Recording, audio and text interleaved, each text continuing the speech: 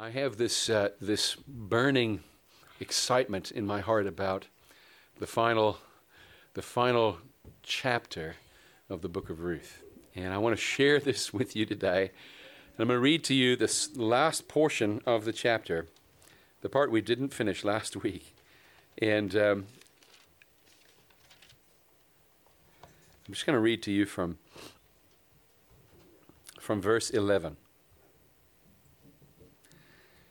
This is chapter 4 of the book of Ruth, verse 11. Then all the people who were at the gate and the elders said, "We are witnesses. May the Lord make the woman who is coming into your house like Rachel and Leah, who together built up the house of Israel. May you act worthily in Ephrathah and be renowned in Bethlehem. And may your house be like the house of Perez, whom Tamar bore to Judah, because of the offspring that the Lord will give you by this young woman." That little passage right there has some of that literary structure in it, the one we've talked about a few times as we've read through the book of Ruth together. And it's called a chiasm. The chiastic structure is a literary structure that puts ideas, parallels ideas, and sandwiches things in between them that are of importance. And so in this particular little short, very simple chiasm, you have a statement about Rachel and Leah that's mirrored by a statement about Tamar and Judah. And in the middle is the blessing that the people of Bethlehem give to Boaz. And that's the important part in that little statement, that little structure there, the part that's supposed to be emphasized by the structure of the language, which is the blessing, which says, "May you act worthily in Ephrathah and be renowned in Bethlehem." So I want you to just pay attention to that, because that's my prayer for you today. My prayer for you as a fellowship is that you will act worthily in our version of Ephrathah, and that we may be renowned in our village, our own version of Bethlehem. But in order to do that, in order for that to happen, in this case, there's a whole story that's gone on behind the scenes and that has now come to the front. Boaz is obeying the Lord and the commandment of the Lord through Moses. And the heart of the law, even more than the law itself. Boaz has discovered the heart of God, and he is implementing that in his own life and in his own core values. He is structuring his life according to God's moral system. And on account of that, he is blessed. I want us to build our lives and our decisions on the moral structure that God has designed. Because in doing so, we will be blessed. And in not doing so, we will assuredly not be blessed. As a fellowship, we have a unique identity in this community. God has given us a name. We don't compete against others.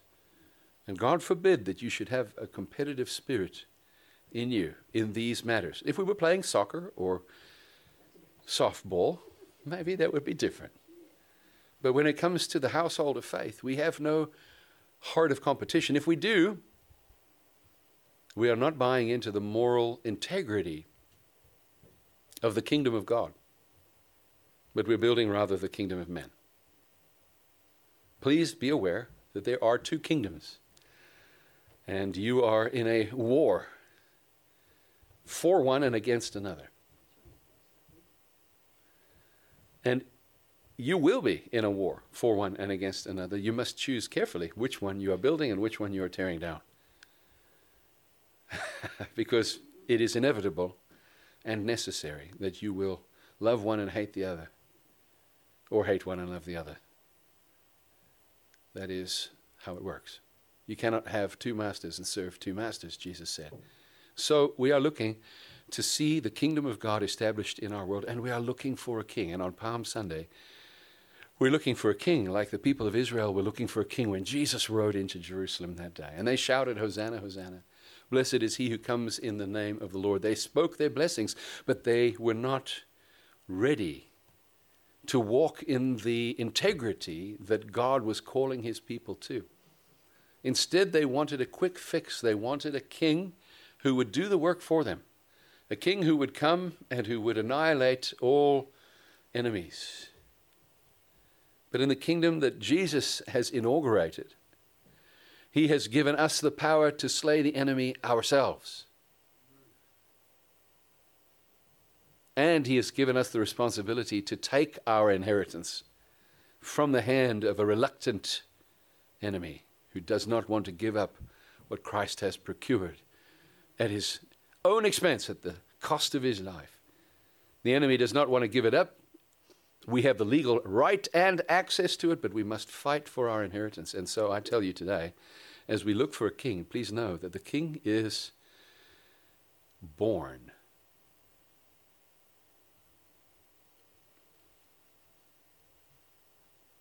Unto us a child is given. A son is born. The king comes into our hearts not as a victorious champion on a white steed, but as a baby that we must nurture. And the redemption in the book of Ruth is about a baby. A baby who is born, who brings redemption to a widow and her daughter-in-law, also a widow, to a bachelor, wealthy, prominent, but without an heir.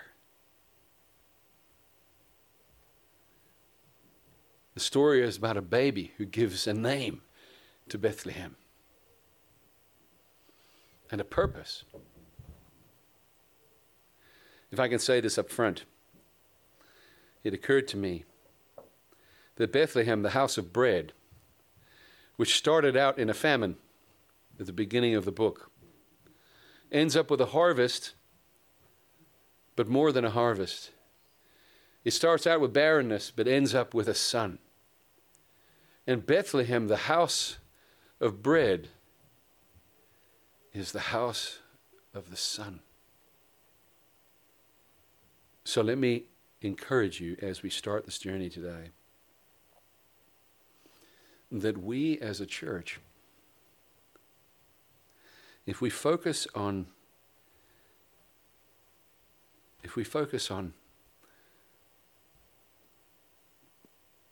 the bread of Bethlehem, the provision, the economics, the demographics and economics of the church. If we focus on that, I don't think we'll get to chapter 4. We might get to chapter 2.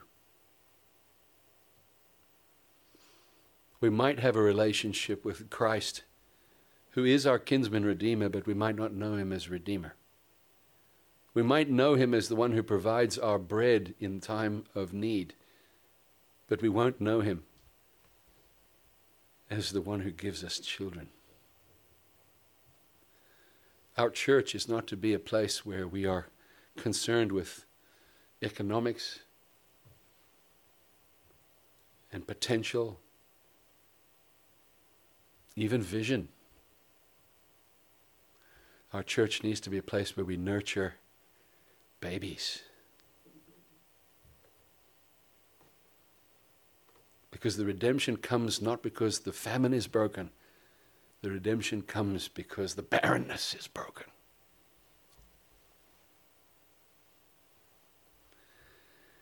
And the redemption of Bethlehem is not in the first generation.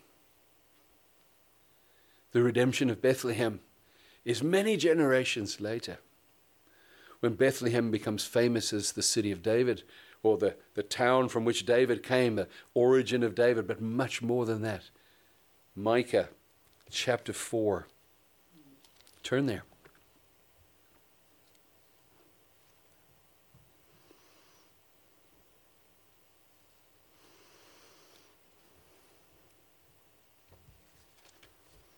Micah chapter 4.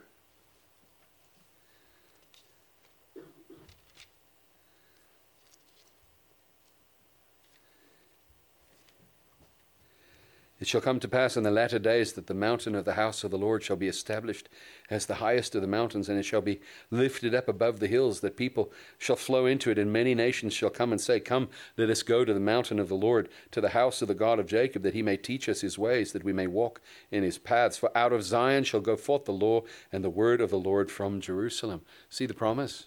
The promise is there. But in chapter 5, have a look at how the promise is going to be fulfilled. In chapter 5, verse 2, But you, O Bethlehem Ephrathah, who are too little to be among the clans of Judah, from you shall come forth for me one who is to be ruler in Israel, whose coming forth is from old, from ancient days. Therefore he shall give them up until the time when she who is in labor has given birth. Then the rest of his brothers shall return to the people of Israel, and he shall stand and shepherd his flock in the strength of the Lord, in the majesty of the name of the Lord his God. They shall dwell secure, for now he shall be great to the ends of the earth, and he shall be their peace. Bethlehem, Ephrathah. The promise of the mountain of the house of the Lord is going to be fulfilled, shockingly, not through mighty warriors and champions in Jerusalem, but it's going to happen through a woman giving birth in Bethlehem. Well, we know this story. We know this fulfillment of the story as Christ was born in Bethlehem to Mary and to Joseph. But not of Joseph, for he was of the Holy Spirit. And we know that this is fulfilled. But you must understand that the metaphor carries through into now, into this day and this age. God is looking for children. Jesus said, Let the little children come unto me. God is looking for us to nurture. He's looking for us to disciple. He's looking for us to bring individuals deeper into relationship with him, because it's in family, in the context of family, that the kingdom of God enters into this world. That is how the mountain of the house of the Lord will be established as the highest of all the mountains. The core value of the kingdom of God, as we seek for a king, the core value of the kingdom of God is not to look for a champion who's going to be the best quarterback who's going to lead us to victory. The core value is widows and orphans that are widows and orphans no more, because the body of Christ has become their parents. And it is to be demonstrated not only spiritually, but also in the natural, practical, pragmatic world. It is to be demonstrated in the way that we care for the children that are in our schools, our public schools.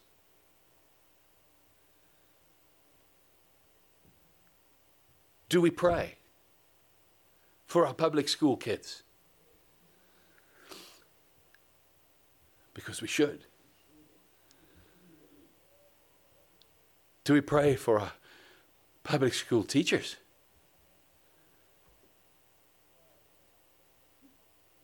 In the name of the Lord God in heaven, who rules over the earth, and the earth is his footstool. Pray, church. And seek the well-being of our communities. Nurture the people in our communities. Look for the orphan and give the orphan a home.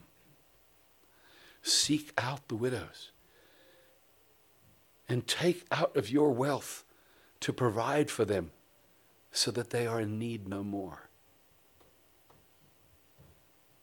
Now, the New Testament does give us some strong boundaries when it comes to social work and meeting the needs of those around us.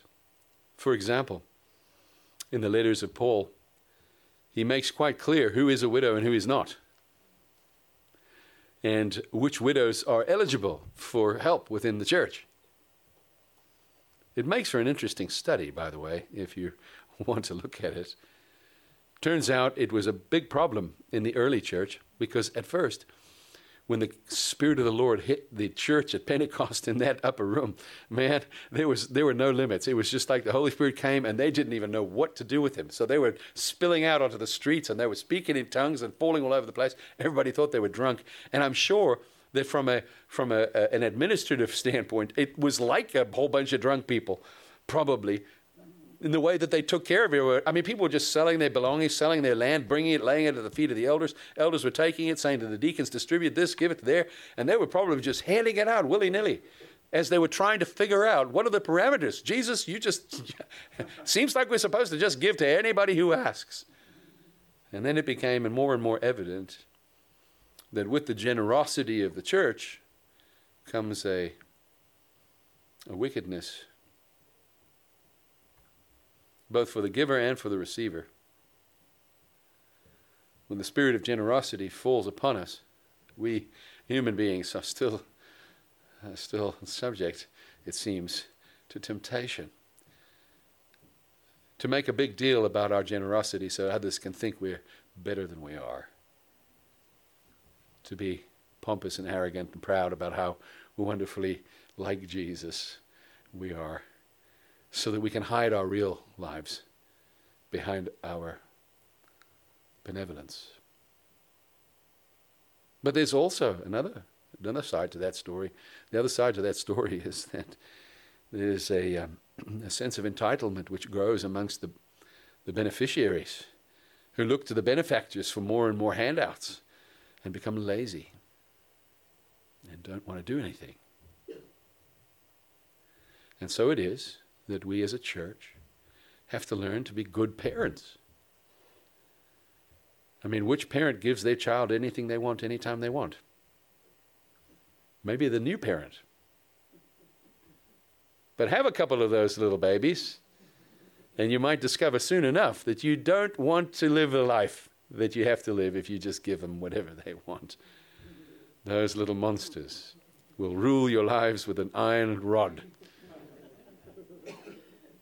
And so it is we have to discipline our children. But we don't abandon our children. We don't cast them off. We don't say, well, you worthless child, you asked for too much. Oliver Twist, please, sir, may I have some more? Out comes the whip, out comes the rod. Lord, help us. No. If we nurture our culture, tedious job as it may be, it is possible that we may just provide a rich enough environment that the King of Kings might be born amongst us in our hearts.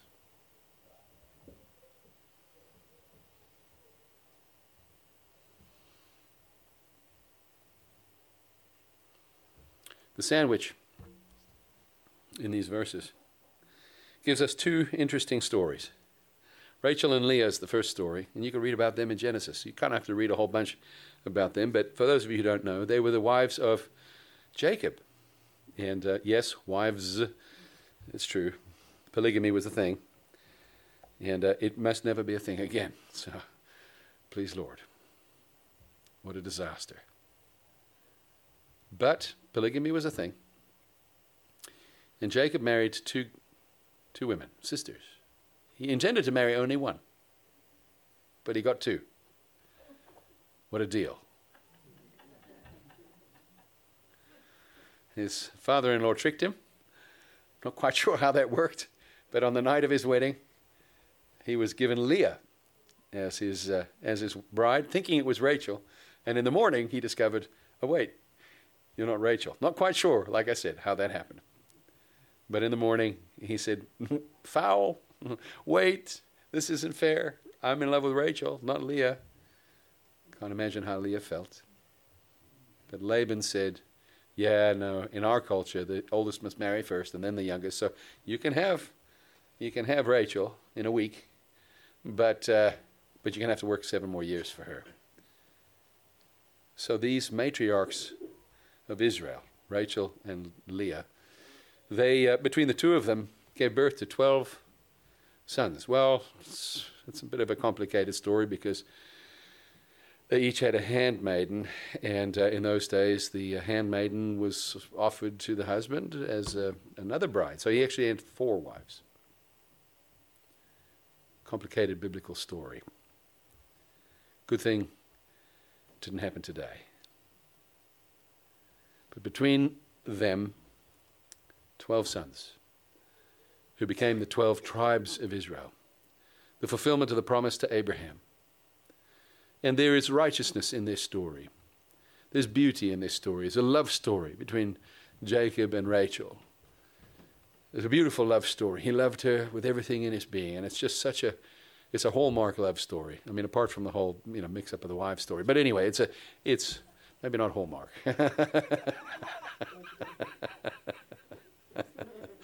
Don't watch this one with your kids, folks. But the love story is beautiful and tragic because Rachel was barren. And so into the story is woven, into the story of Boaz and Ruth is woven this theme of barrenness. The barrenness of Bethlehem in that it did not produce grain enough for a harvest. So Elimelech and his family had to leave and go to Moab to try and find their living, to eke out a living in the days of famine. That's just a metaphor of everything that was happening. And is it not a metaphor of our own lives? Is it not a metaphor of our Christian lives? I mean, God knows that decades ago, people were streaming into the churches during the Jesus movement. And what has happened to those days? We've become barren. How many people have come to Christ in this fellowship? We don't know. I wish we knew. I wish we could count. Have any?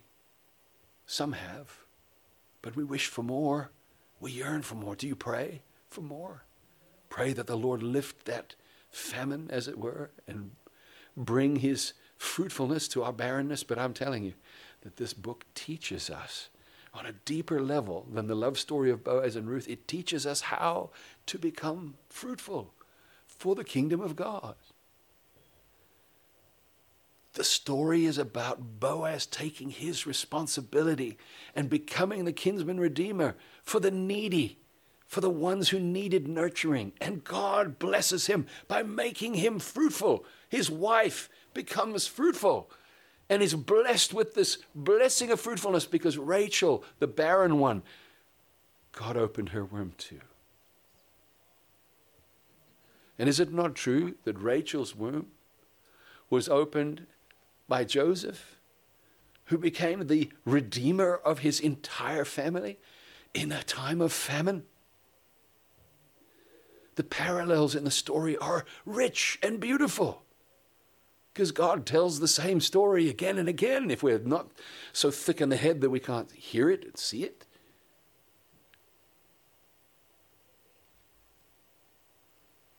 But in case you think that Rachel's story is a beautiful story, it's not.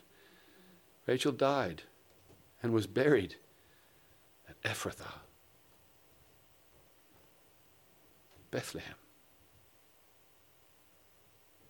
The matriarch,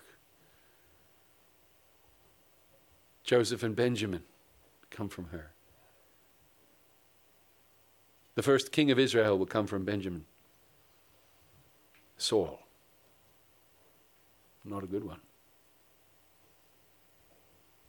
Because the king isn't supposed to come from Benjamin. The king's supposed to come from Judah.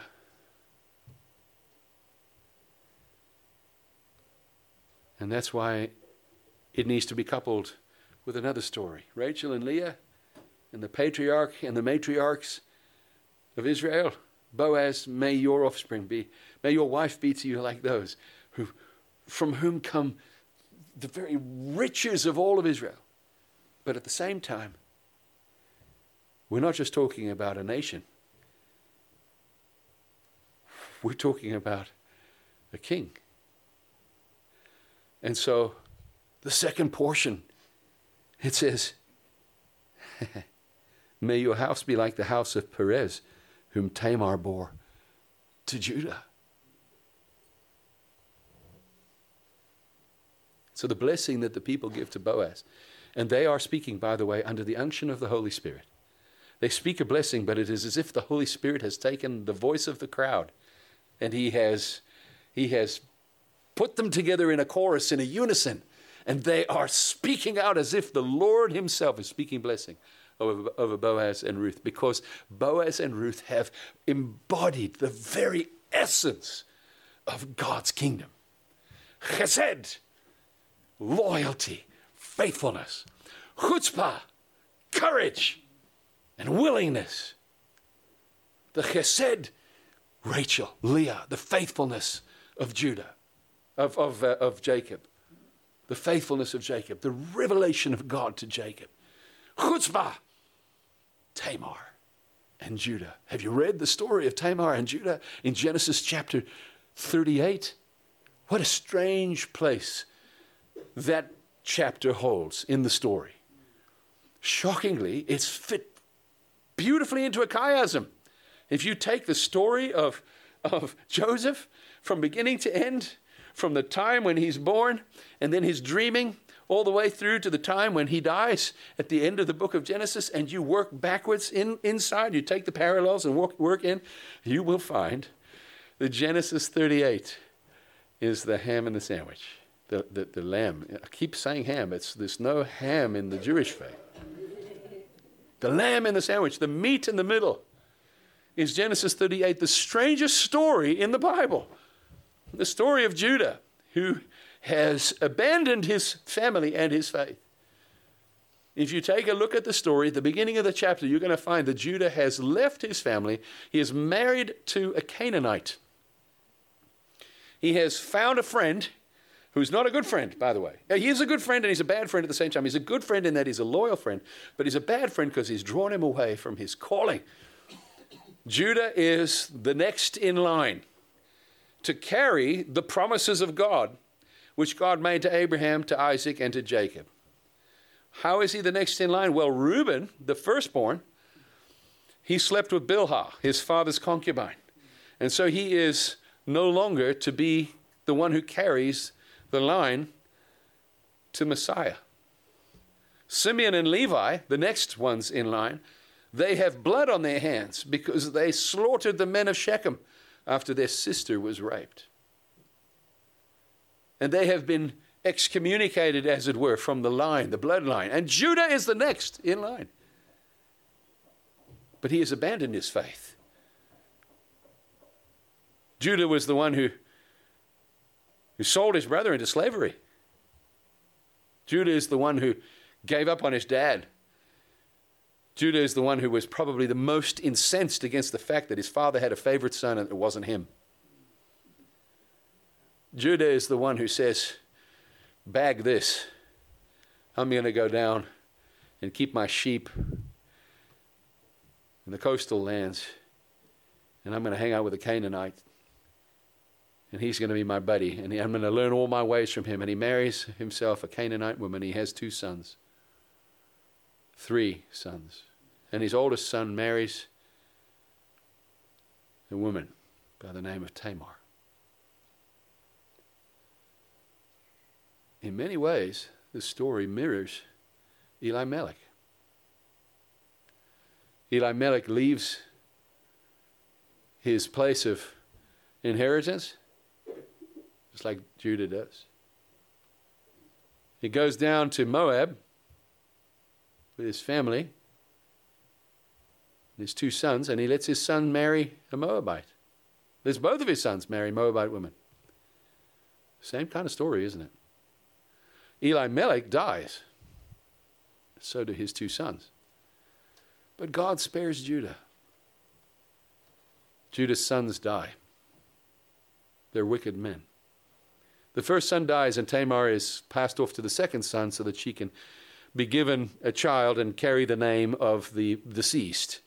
The same thing that's happening in Ruth. In fact, it's the only other place that we have the full story told. There may be some other references in the scripture to the levirate marriage, but these are the two stories that we have. The story of Judah and Tamar and the story of Boaz and Ruth. So there are parallels, and we must see that. And we must learn from this, because God is telling us the same thing. He doesn't change his mind. He doesn't shift. There's no shifting shadow with God. He is steadfast, immovable. His message is the same. And so Judah gives Tamar to his second son, and his second son dishonors the Lord, dishonors Tamar, and refuses to give her what is her right and her due.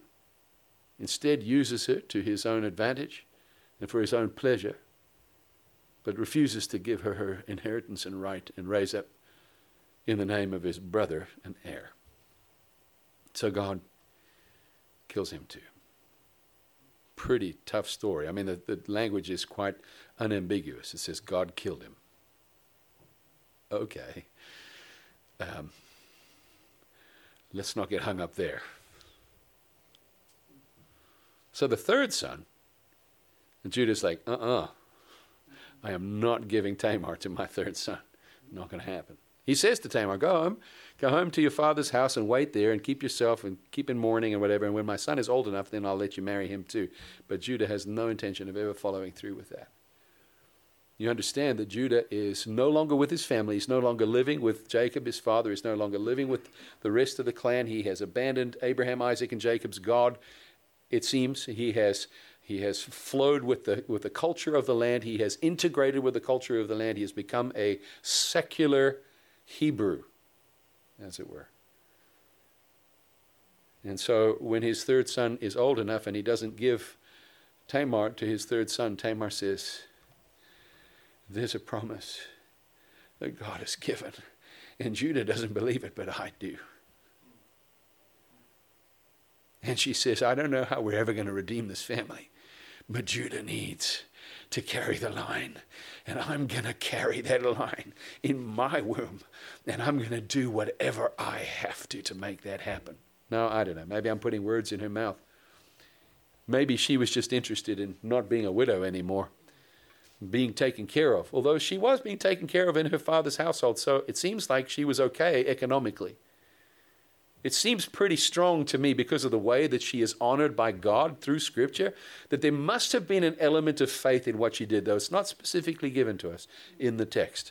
You understand? What I'm seeing is that there must have been something inside of her, some chutzpah, that gave her a reason to risk her life by doing what she did. In Genesis 38, she dresses up like a prostitute. She finds out first that Judah is shearing sheep and is going to be coming by on a certain way. And she says, okay, I'm going to trap this guy. He's not going to give it to me righteously. I'm going to take it from him, even if it's unrighteous, because I believe that there's a Redeemer. And I cannot live if he doesn't come.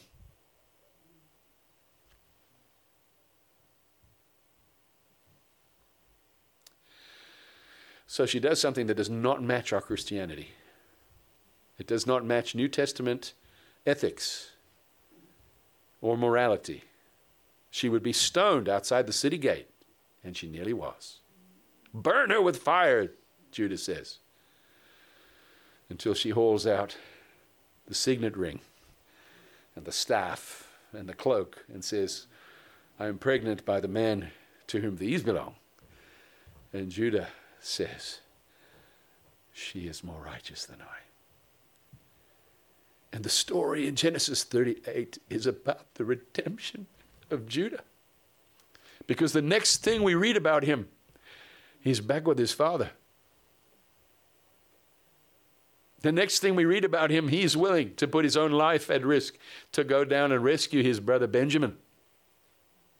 The next thing we know is that Judah is willing to take up the responsibility for his family.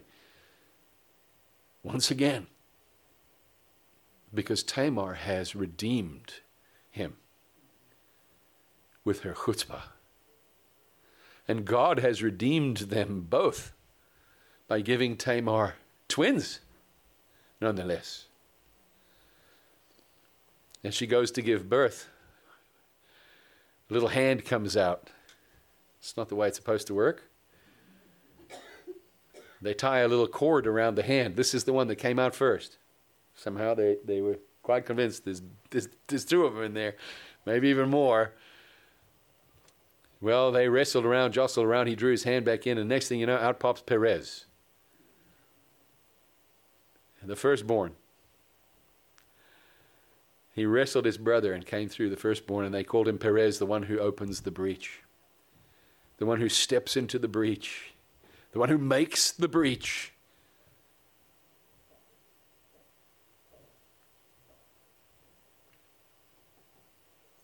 And Perez becomes famous in all of Israel. Because it's not Judah's third son that carries the line. It's Judah's fourth son who carries the line. The one who steps into the breach. Judah, the fourth son. And Judah's fourth son. How fascinating. He steps into the breach and takes the role as the firstborn.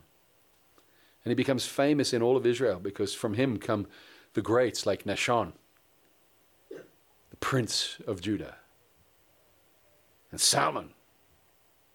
Interestingly, Salmon is the son of Uri in one of the genealogies in 1 Chronicles chapter 4. But he's the son of Nashon in another, which seems to suggest that there was probably a little bit of adoption that took place. Probably some more stories of widows and orphans that took place in the line before we get to this lineage that we have right here. Turns out that he's a brother to, at least if through adoption, he's a brother to Bezalel, the one who makes the Ark of the Covenant. Just a fascinating family. But the greats like Nashon and Salmon pale in comparison to David. But Perez makes the breach, and he does it through his personality as well. Not just in his birth, but in his life, in his living, so he becomes ubiquitous. The name of Perez becomes an idiom as such, the one who makes the breach. And in Micah, the same chapter that we have spoken about, where it shall come to pass in the latter days that the mountain of the house of the Lord shall be higher than all the other mountains. The one where Bethlehem Ephratah is too small to even be a clan in Israel, but from there the king is going to come. Not David, but Christ. Interestingly enough, in Micah chapter 2,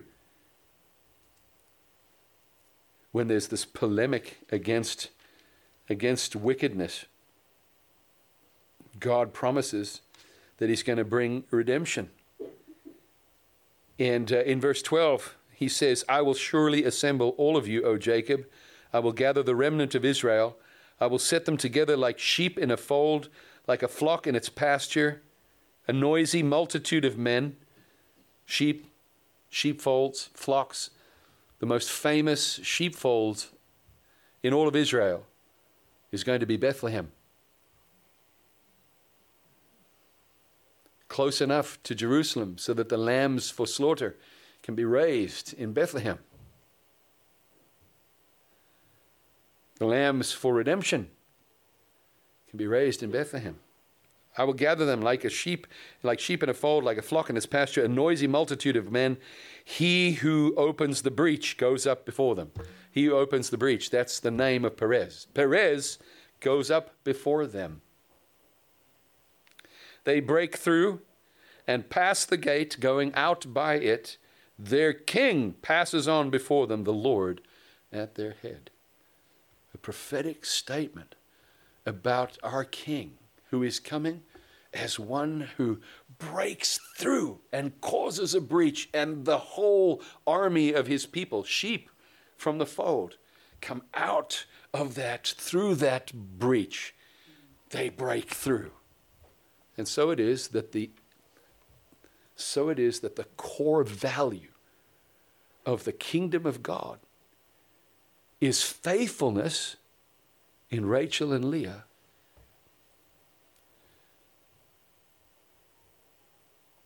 and the willingness to break through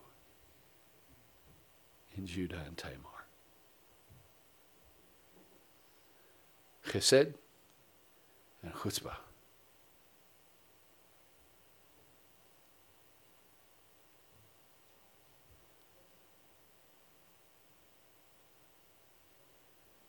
Tamar had to be creative. And that's what the Lord loved. Boaz and Ruth had to be creative too. Because it wasn't the deliberate way for Boaz to marry Ruth. Boaz should have married Naomi.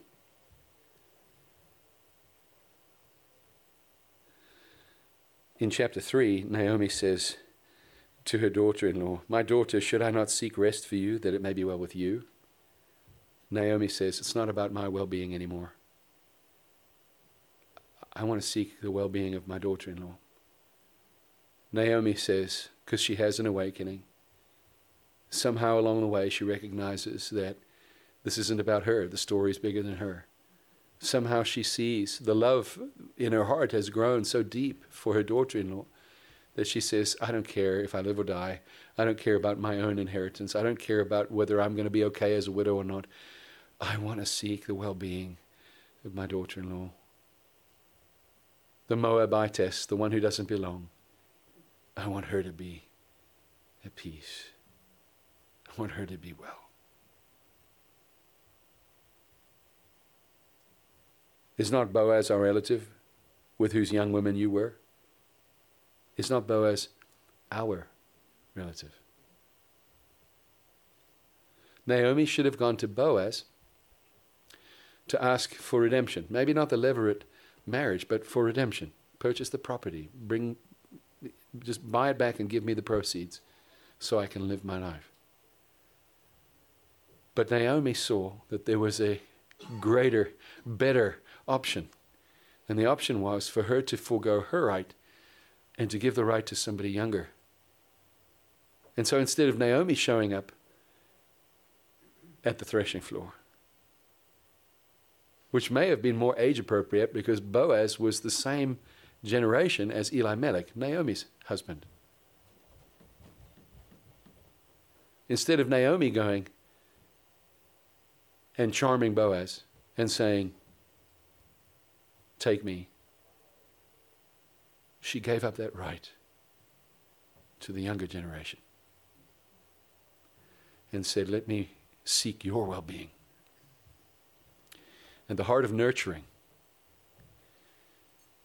was restored in her. In the same way, my friends, we ought to look not for our own well-being, but look to the well-being of others. Consider others of more important than yourself. Jesus teaches us this in the New Testament, does he not?